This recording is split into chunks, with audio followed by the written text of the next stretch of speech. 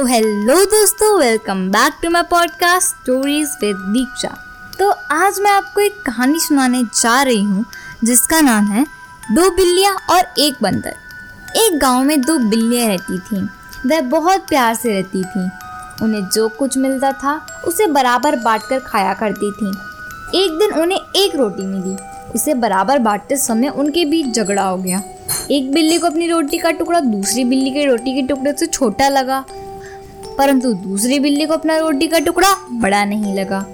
उन दोनों बिल्लियों का समझौता हो ही नहीं पा रहा था, तो दोनों बिल्लियां एक बंदर के पास गईं।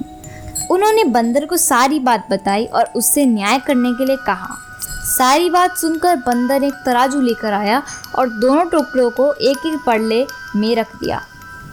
तोलते समय जो पल्ला भारी हुआ उस वाली तरफ से उसने थोड़ी सी रोटी का टुकड़ा अपने मुंह में डाल दिया।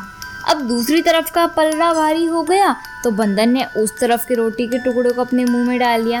इस तरह बंदर कभी इस तरफ तो कभी उस तरफ रोटी ज़्यादा होना कहकर रोटी तोड़कर अपने मुंह में डाल लेता।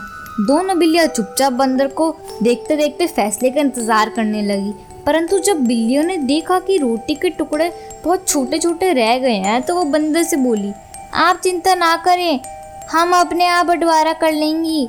इस पर बंदर बोला, जैसा आप ठीक समझे, परंतु मुझे भी मेहनत की मजदूरी मिलनी चाहिए। इसको बोलकर बंदर ने बाकी बची हुई रोटी के दोनों टुकड़े अपने मुंह में भर लिए और बिल्लियाँ वहाँ से भाग गई।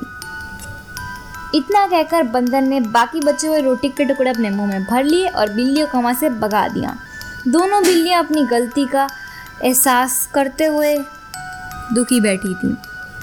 तब उन्हें समझ आया कि आपस की फूट बहुत बुरी होती है और दूसरे इसका फ़ायदा उठा सकते हैं। धन्यवाद।